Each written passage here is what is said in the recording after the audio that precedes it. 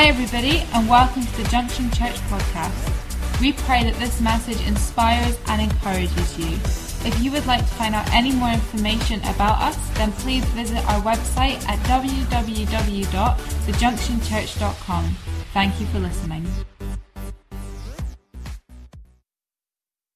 We're starting our I Dare You series, which is our summer series, and we're just really excited by this. It's we finished the Adventure Starts Here series, which was very much about how you set your life up for adventure, whereas the I Dare You is kind of the next step. It's kind of like just putting everyone on the front foot and putting a little bit of a challenge in your life and saying, come on, let's just take on some challenges personally, rather than just hearing a message which has this spiritual kind of, this spiritual challenge that makes you go, and then you go home and eat your dinner and go, what was that? And next week you hear it all again. And so this week we're going to be, from over the summer, we're going to be setting some challenges to take on the dare that God has set for our lives. I think before we start, though,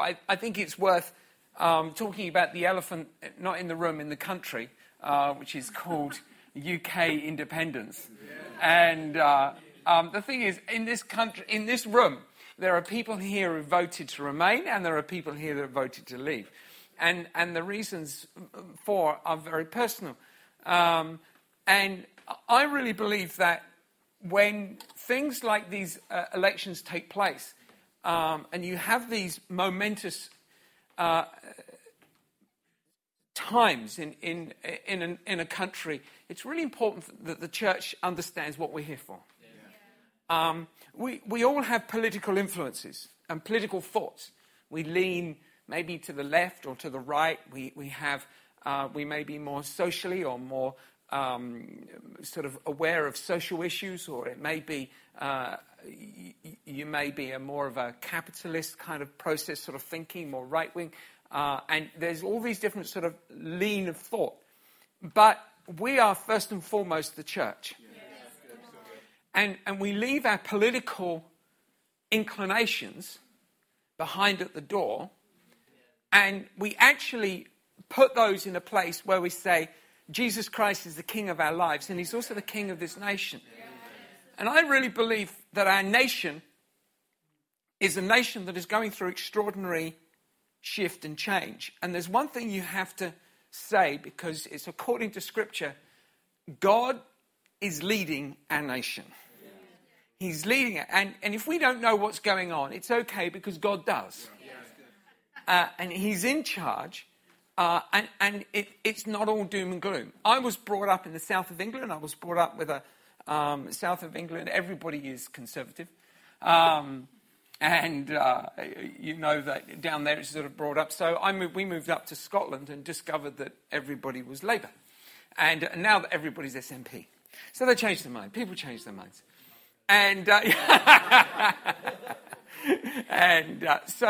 So you get these kind of political sways, etc. And one of the things that I discovered was that when you step into a world where people have a completely different mindset, there's two things you can do. You can fight against it, or you can sit and ask yourself why, and get into the sort of flow and ask, what's the mindset? What's the attitude? What's the reasoning? What's behind all of those things? And you begin to discover that there's all sorts of things going on that you weren't aware of because you hadn't asked those questions. Yeah. You hadn't been in that environment. Well, the country has made a decision. The UK has made a decision. And that has an effect on all of us. And the consequences of those things are huge for the nation. I don't think they're just huge for the nation. They're actually huge for Europe. They're huge for the global effects. We have the most remarkable things happening in the world today. And we don't understand the consequences. And we can, the press just makes all these jokes and all these dreadful people, etc. And everyone, the idea that Donald Trump might be president sends shockwaves across, just because of the way he's perceived. But we don't know. We don't know. Supposing God wants him in charge. He had Nebuchadnezzar, right? And he was mad.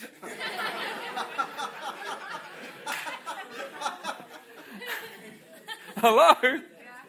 We go, well, yeah, we can be super. I mean, we can be like, but God raises up people for seasons and for reasons. And he knows what he's doing. So what we have to do is we have to come back together as a church and we have to go, Jesus Christ is the Lord of this house and he's the Lord of our lives and he's the Lord of this nation.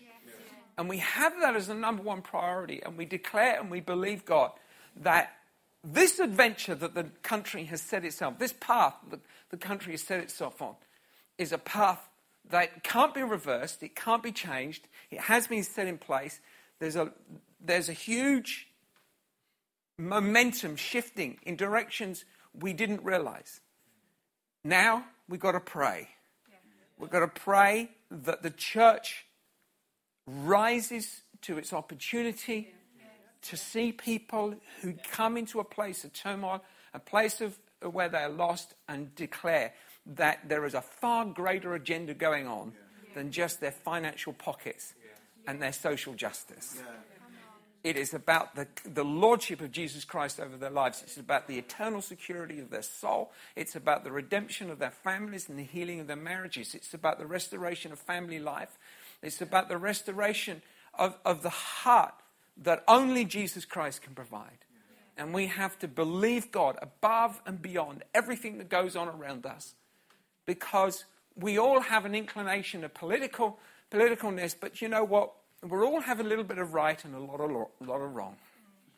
Because actually, when you talk about politics, none of us actually know what we're talking about. But when it comes to Jesus Christ, we really know what we're talking about. We know what we've got to give to this nation. And so let's give him and bring the fullness of life. Amen? Amen. Amen. Thank you. So I dare you. It's a great line, isn't it? It's a challenge that you kind of very difficult to resist, and I dare you, isn't it? And over the years, I've had many dares that I've completed, and too many for that I could repeat, actually, for legal reasons and for safety reasons. The thing was that most of the dares I did were done at a time when issues of legality and safety were not the top priority. It was far more about the bravado and, hey, let's just do this. It should be fun. And so over the years, I've done all sorts of crazy things, and some of them just pushing the boundaries of the levels of your fear and the boundaries. But the amazing thing is that the hardest things I have done are not jumping off 40-foot cliffs, which I've done, and I'm frightened of heights, right? So jumping off a cliff, it just, you know how there are certain fears that you can't make sense of. It's like people frightened of spiders, right? It doesn't make any sense. There's no reason. It's this big. It doesn't, even if it bites you, it's not going to kill you. I've been bitten by a spider in Scotland. It drew blood, and not for long, because then it was, and squashed. But frightened spiders don't bother. I can pick them up, I can stroke them, and they don't bother me. I don't understand people are frightened of any kind of animal or anything. I don't understand it. I'm not frightened of animals of any kind. I think, unless of course a tiger was about to eat me, then I would be more respectful of the creature. But there's a rationale to that kind of fear. But to most fears, I mean, we were teasing Gabby because she's frightened of snakes. She's so frightened of snakes she can't even mention the word snake. You mention the word snake, she goes, "Oh, stop this!" And we go, "Snake." And she's frightened of it, and it doesn't make any sense. And so I'm frightened of heights.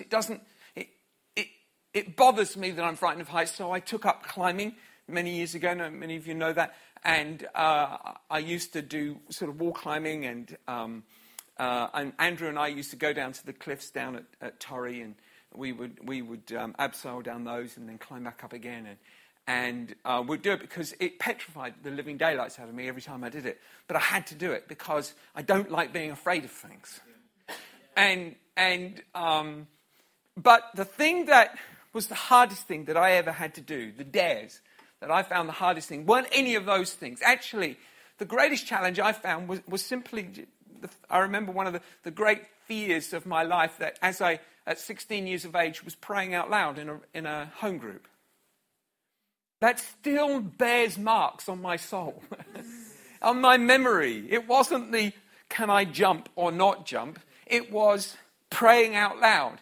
Because when I was 16 years old, I was praying out. And I remember it so clearly because when I finished praying, I'd made such a mess of the prayer. I'd gotten so confused as to what I was saying. It didn't make any sense. I went, amen. And I went home and I went, I am never, ever in my whole life, ever praying out loud again. Because it was, but fortunately, we were part of this traditional sort of home group session where everyone had to pray. You pray in a circle. Do you remember those days? Everyone would pray in a circle. You had no opt-out. And there would be people there. There would be guys there, Jim's age, and there was no sort of youth group or anything. You just went to the home group. And so there were young people there and older people there. And everyone prayed, and I had to pray. I was there, I had to pray. And so I'm there the next week, and no choice. Everyone's sitting there, Kevin, come on, you can pray. And everyone understood because they were there the week before. They knew. And so I was dared again. I had to pray. And so I had to pray out loud. And so it's amazing how there are certain dares that you have to do that it's often seen as the things like these dangerous things which are seen to be the most challenging, but really they're not actually. The most challenging are the things that are far more personal. Yeah. They are the things that affect us in our relationship with other people. They are how we interact with society. They're how we interact with the community, with our family. It's how we push the boundaries of our own sense of identity, our own sense of fear, and sense of self-worth and value, and that personal confidence that challenges us. And when we push those boundaries, then we start stepping into the areas in where God can really move in our life. Yeah. And I want to encourage you this morning, as we enter this series, we're going to be setting out some dares. But I want to read to you Luke chapter 10, because this is perhaps one of the most profound scriptures when it comes to how Jesus trusts us with his message, his power, and his purpose. In Luke chapter 10 and verse 1, it says this. I'm going to read the New King James Version this morning, do so. After these things, the Lord appointed 70 others also, and sent them 2 by 2 before his face into every city and place where he himself was about to go.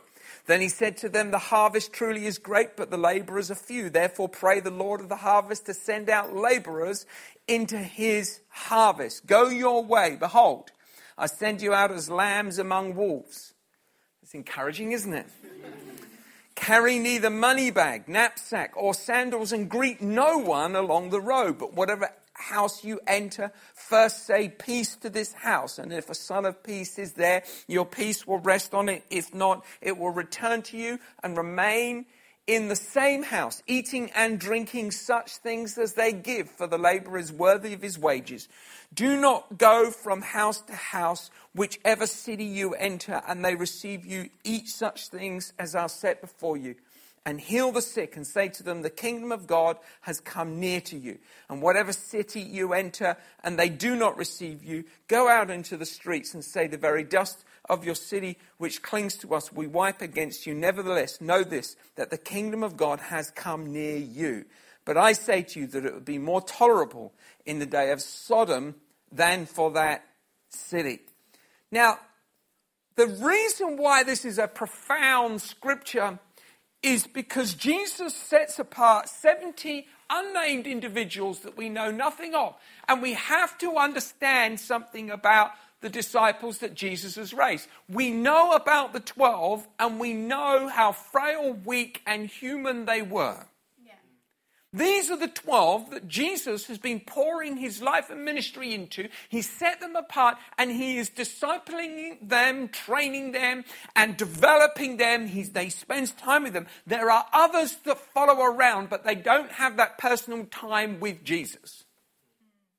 All right? He's not so much close to them. He's close to his 12. He's not so close to the others. So he sets apart 70.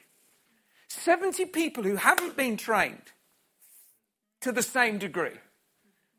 Who haven't spent that time with Jesus. Jesus found the 12. He prayed and fasted to which 12 he should set apart. He got those from God. He got the names from the Father. And he goes and he says, I'll have you, I'll have you, I'll have you. But the others, he chose them because they were just there. Are you with me? The scripture doesn't say Jesus went off and prayed and said, which ones shall I choose? He just set them apart. Why did he set them apart? I believe he set them apart because they were available. You know what? Sometimes we just got to be available. That the 12, there are unique and specific giftings for certain people. But you know what? Sometimes you just got to be in the right place at the right time. You just got to be there that God may be able to do something with you. If you're available, he can use you. Here's the other thing. He entrusts upon them his message, his purpose, his name, his ministry, his power. He entrusts upon these people who aren't qualified.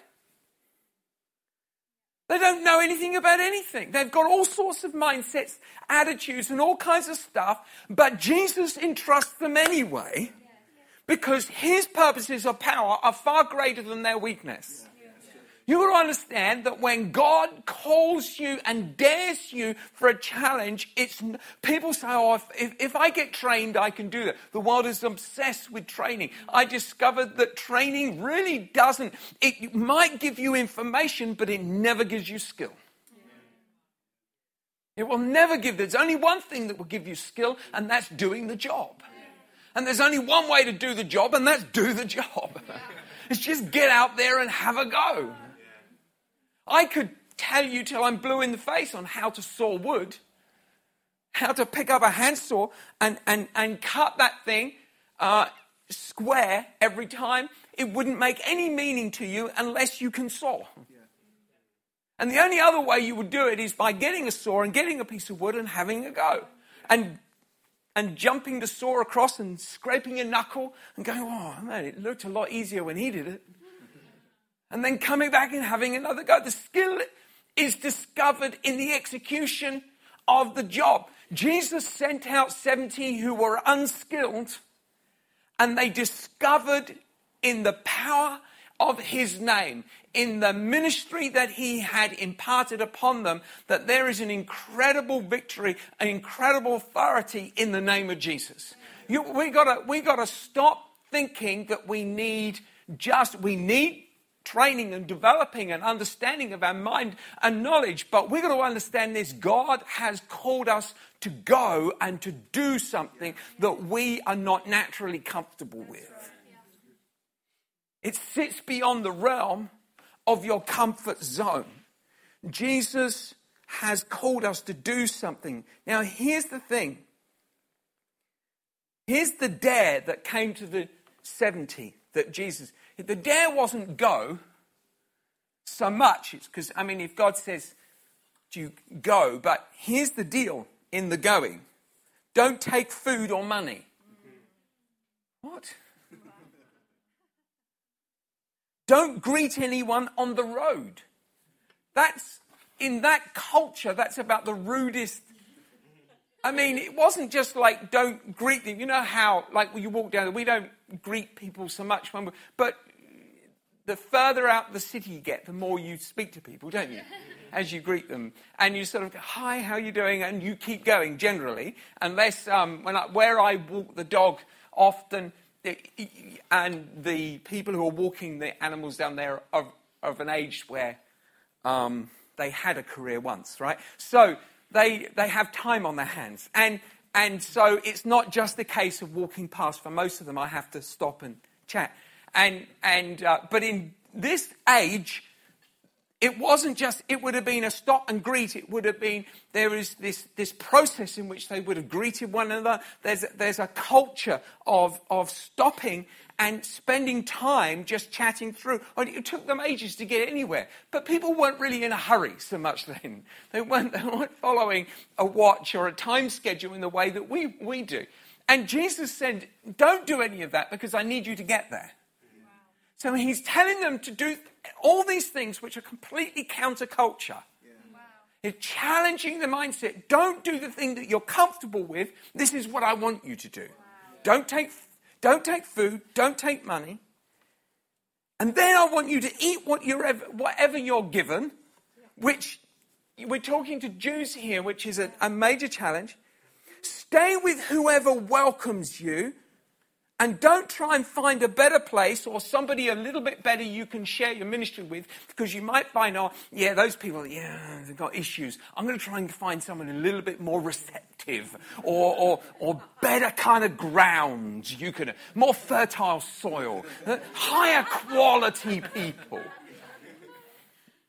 I'm amazed the amount of people that I spend time with, Christians, I spend time with pastors, and they're talking about the church they want to build, and they're talking about the type of people they want to reach, and they're very specific about the type of people. I've discovered this, that you just got to pastor whoever Jesus gives you.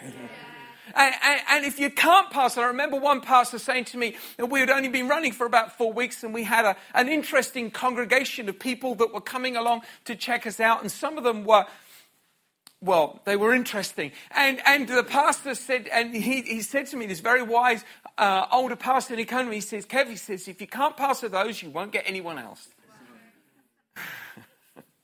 In other words, just love who you've got and work with it. And find out. And Jesus says to the 70, he says, don't try gaining favor or trying to work out. Just go with the people who welcome you. And the people who welcome you are the people I can work with. See, God is just interested in an open heart. Not into people who've just kind of got us sewn up intellectually or sewn up financially. Or they've got a better house with a better spare room. Their food is just a little bit better. Sometimes those were the people that God called to minister to the disciples as they spread the gospel. But for the most part, they were just people. And God called the 70 to go out and do something beyond their comfort zone. When Cheryl and I were called to plant the church here in Aberdeen, we never had Aberdeen on our mind. We lived in the south coast of England, close to Brighton. And there was a church in Brighton, there was a church in Eastbourne that was part of our network. They were planting a church across in Bognor Regis. They had a church in Guildford. And there was a church in Barnstaple and Swindon. And that was about it in the southeast. And then we had one in East Kilbride and one in Ayr. Don't think there were any other churches at that time. And so our natural mind was, we live here near Brighton. That's Eastbourne. Maybe we'll go to Hastings. I'm glad we didn't. Hastings is not the most exciting town in the world. And but maybe we'll go to Hastings. Or maybe we'll go a really long way, like London, because that was 50 miles away. But we thought, London's a bit far. And Cheryl had said to me, I'm not just going anywhere. And so you have this mindset of where your comfort zone will take you, what you're comfortable with. But then God calls us to Aberdeen, and Aberdeen doesn't make any sense because it's outside of the safety zone of family and business and home life and pastors and friends and all of the little comforts you can draw back on. And it was a place so far away that it meant that we had no back door. We had no return. We had no ability to go back to what we had. Here's the thing about when Jesus sends you out. He sends you out without a back door. Jesus says to them, don't take money, don't take food. Why? Because I want you to learn how to trust me. Here's the dare. You've got to trust me. You've got to understand that I'm going to take care of you and I won't fail you. God puts a dare upon your life and he dares you to trust him and know that he will take care of you. You know, in Psalms 22 verse 16, this is one of those depressing psalms that David, you know how David's quite emotional, isn't he? And quite soulful, and he just says it as he feels it, you know. And this is one of those verses, psalms. In Psalms 22:16 says this: "For dogs have surrounded me. The congregation of the wicked has enclosed me. They pierced my hands and my feet. I count on my bones. They look and stare at me. They divide my garments among them." He's actually prophesying about Jesus, by the way, but he doesn't know he is. "And my clothing they cast lots, but you, O Lord, do not be far from me. O my strength, hasten to help me. Deliver me from the sword, my precious life from the power of the dog. Save me from the lion's mouth and from the horns of the wild oxen." In the King James Version, they say, "from the unicorn." Entirely random. I had to look at I had to look into the Hebrew to find out what it was, and it turns out that it's an animal they know not of, but they assume it's some kind of wild cow. "You have answered me." Look at this, 22. This is what I love about David. "I will declare to your name to my brethren in the midst of the assembly. I will praise you." Yeah. Here's David with the dare. He's surrounded by people he calls dogs. I assume he doesn't like them. Or does he like dogs? He's not a dog person. And so here's David, and he's surrounded by people who he assumes want to kill him, want to take his life. He's feeling depressed. And yet in the midst of it, this praise comes out of it. "I will declare your name." He's saying, "Lord, you dared me. I'm taking up the challenge. I'm responding to the dare that you have placed upon my life." And here's the thing about the dare that we've got to take on. He says, let me go back to verse 5, and I just want to reiterate this that I spoke on before. "But whatever house you enter, first say peace to this house, and if a son of peace is there, your peace will rest on it. If not, it will return to you, and remain in the same house, eating and drinking such things as they give. For the laborer is worthy of his wages. Do not go from house to house." I remember being in Ukraine back in 1999, and we went to stay with these pastors. And they were extremely poor. They had heating was on and off. Communism had collapsed, and capitalism, well, it never took off, did it, in Ukraine? And so they had this financial sort of vacuum, and it was chaotic. The KGB was still in operation, and we had to have these special visas. We couldn't go in as pastors or missionaries. We had to go in as charity workers to support people in need. That was how we got visas. And so we were sort of traveling there, and we were in this house, and it was very, very cold. It was the middle of winter. And there they are giving us soup, which was basically sort of cabbage boiled in water with a lump of fat sort of floating around in it, which was your meat. But this is their food. I mean, they can't afford it. And then they would have like bread with a bit of dried meat that was kind of put on the bread and put on the table. And then in the morning, I get up, that was dinner. In the morning, I discover it's the same for breakfast, and it's been left on the table from the night before. Thank you, Jesus. Wow, this is going to be a long 2 weeks. But you know, sometimes you got to go with what you got, because they were giving us from the generosity of their heart. They weren't getting any money to feed us, and it was costing them. I took one lad to McDonald's who was taking care of us, and we went to Kiev, and there was one McDonald's in Kiev. And that one McDonald's meal for him was what the entire family spent on food for the whole week. So for me to buy him a McDonald's, which cost £4, was, for him, it was like going to the moon. There was no way in the world he could afford to buy or would pay that kind of money from McDonald's. And he ate it. He goes, "Was that it?" Well, I don't want to come here anymore.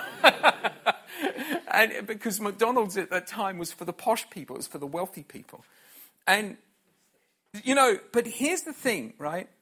What I want to say about the dare is that the dare that Christ gives you to minister and go beyond your comfort zone it's conditional. And it's conditional upon the values and the principles that Christ has for his kingdom. So it's not, you see people going, I'm just going to go out and I'm going to tell the whole world about Jesus. And they go out and they start preaching on the streets and they're doing all these different things. And it sounds very exciting. But actually, Jesus said, he didn't say go out and just tell complete strangers. He said go out and make a friend, stay in the house and build a relationship with them. And then tell them about me and minister the love of God. Out of a relationship that has consequences, has responsibility. You see, once you build a friendship and a relationship, you can't get out of that. You've got a responsibility to follow up on it. There's a lot of Christians, I've met a lot of people that, I just want to go out and tell complete strangers. Well, you know what? I've been on the streets and told complete strangers about Jesus before. And for the most part, it has no impact. Sometimes it's a divine connection and it changes a person's life. But that actually, statistically, they've proven, is about 1% of the time. For the 99% of the time, you'll meet a complete stranger, you'll tell them about Jesus, then you might even pray for them, and then what? Because you walk away and you have no more responsibility. That is the easiest dare you will ever take on in your life, and it is utterly irresponsible because it means that you have no more responsibility for their life. Yes. I had an evangelist come through, and he came into our house some years ago. He come through and he said, I've just gone through Ellen. I've gone through the town of Ellen and I led 9 people to the Lord. How did you do that? 9 people? I've gone through Ellen every day of my life. I've never met anyone to the Lord when I'm walking down the street. Most of them walk around me. He's an evangelist. Evangelists do lead people to the Lord. They do it wherever you work. He said, I led 9 people to the Lord. 9 people. Have you got their names? No idea who they are. Wait a sec. You've just changed people's mind, the heart, the attitude. You've had this conversation and you don't know who they're. That's like giving birth to a baby, leaving on the side of the road and going, you'll be all right.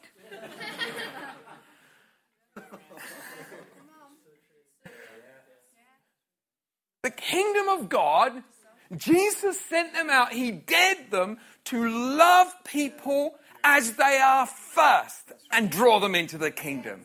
To live in their house, to eat their food, to drink their drink, and to participate in their life, to share with their family, to celebrate and honor who they are, that they may discover the power and the love of Christ in you, in the acceptance of their lives, knowing that God has a greater destiny for them.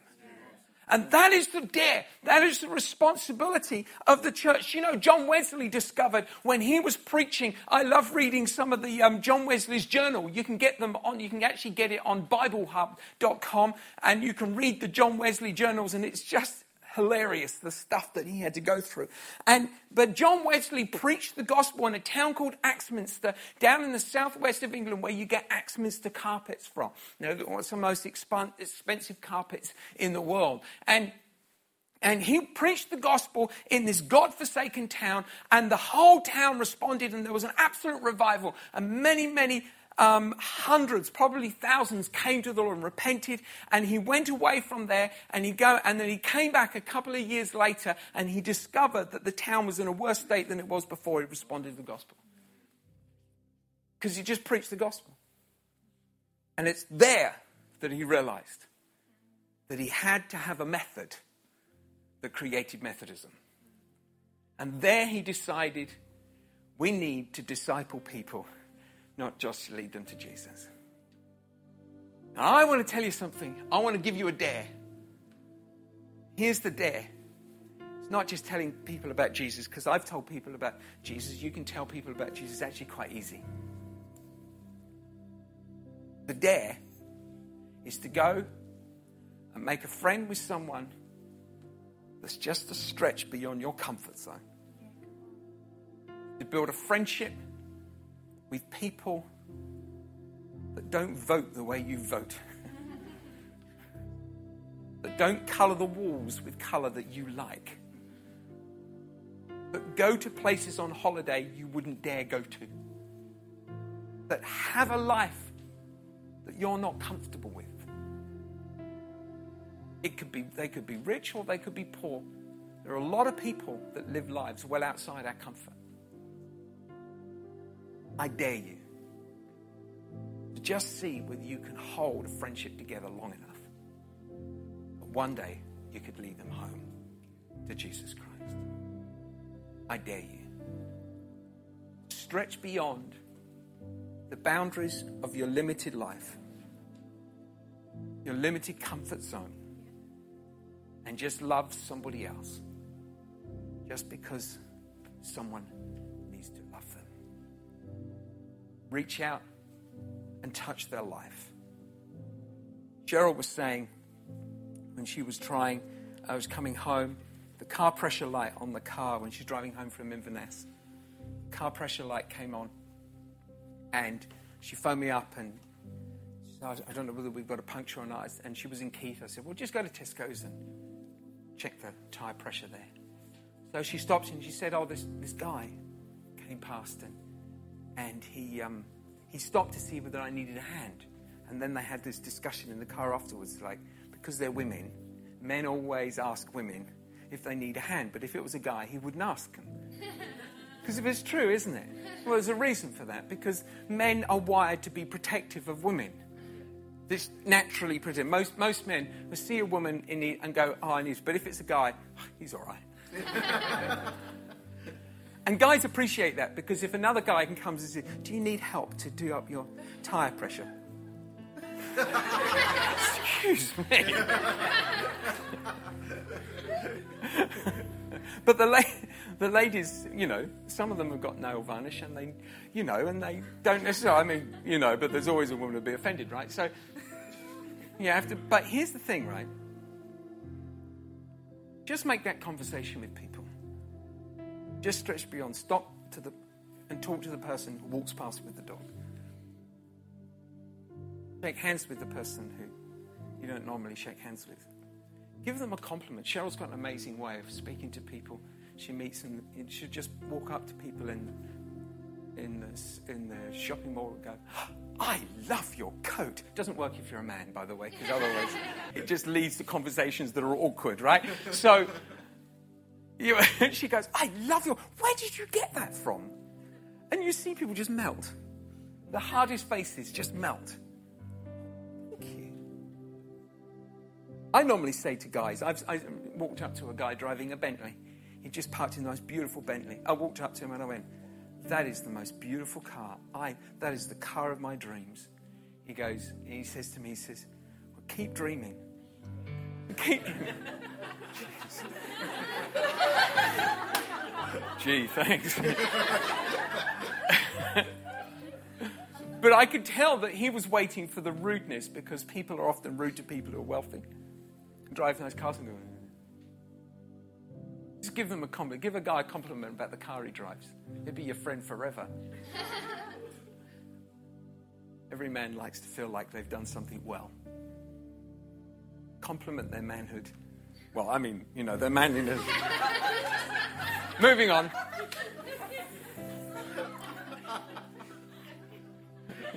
Don't come. Now, anyway.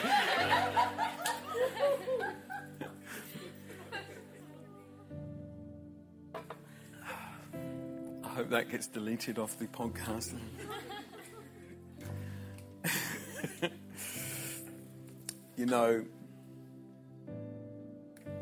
There is a dare for our lives.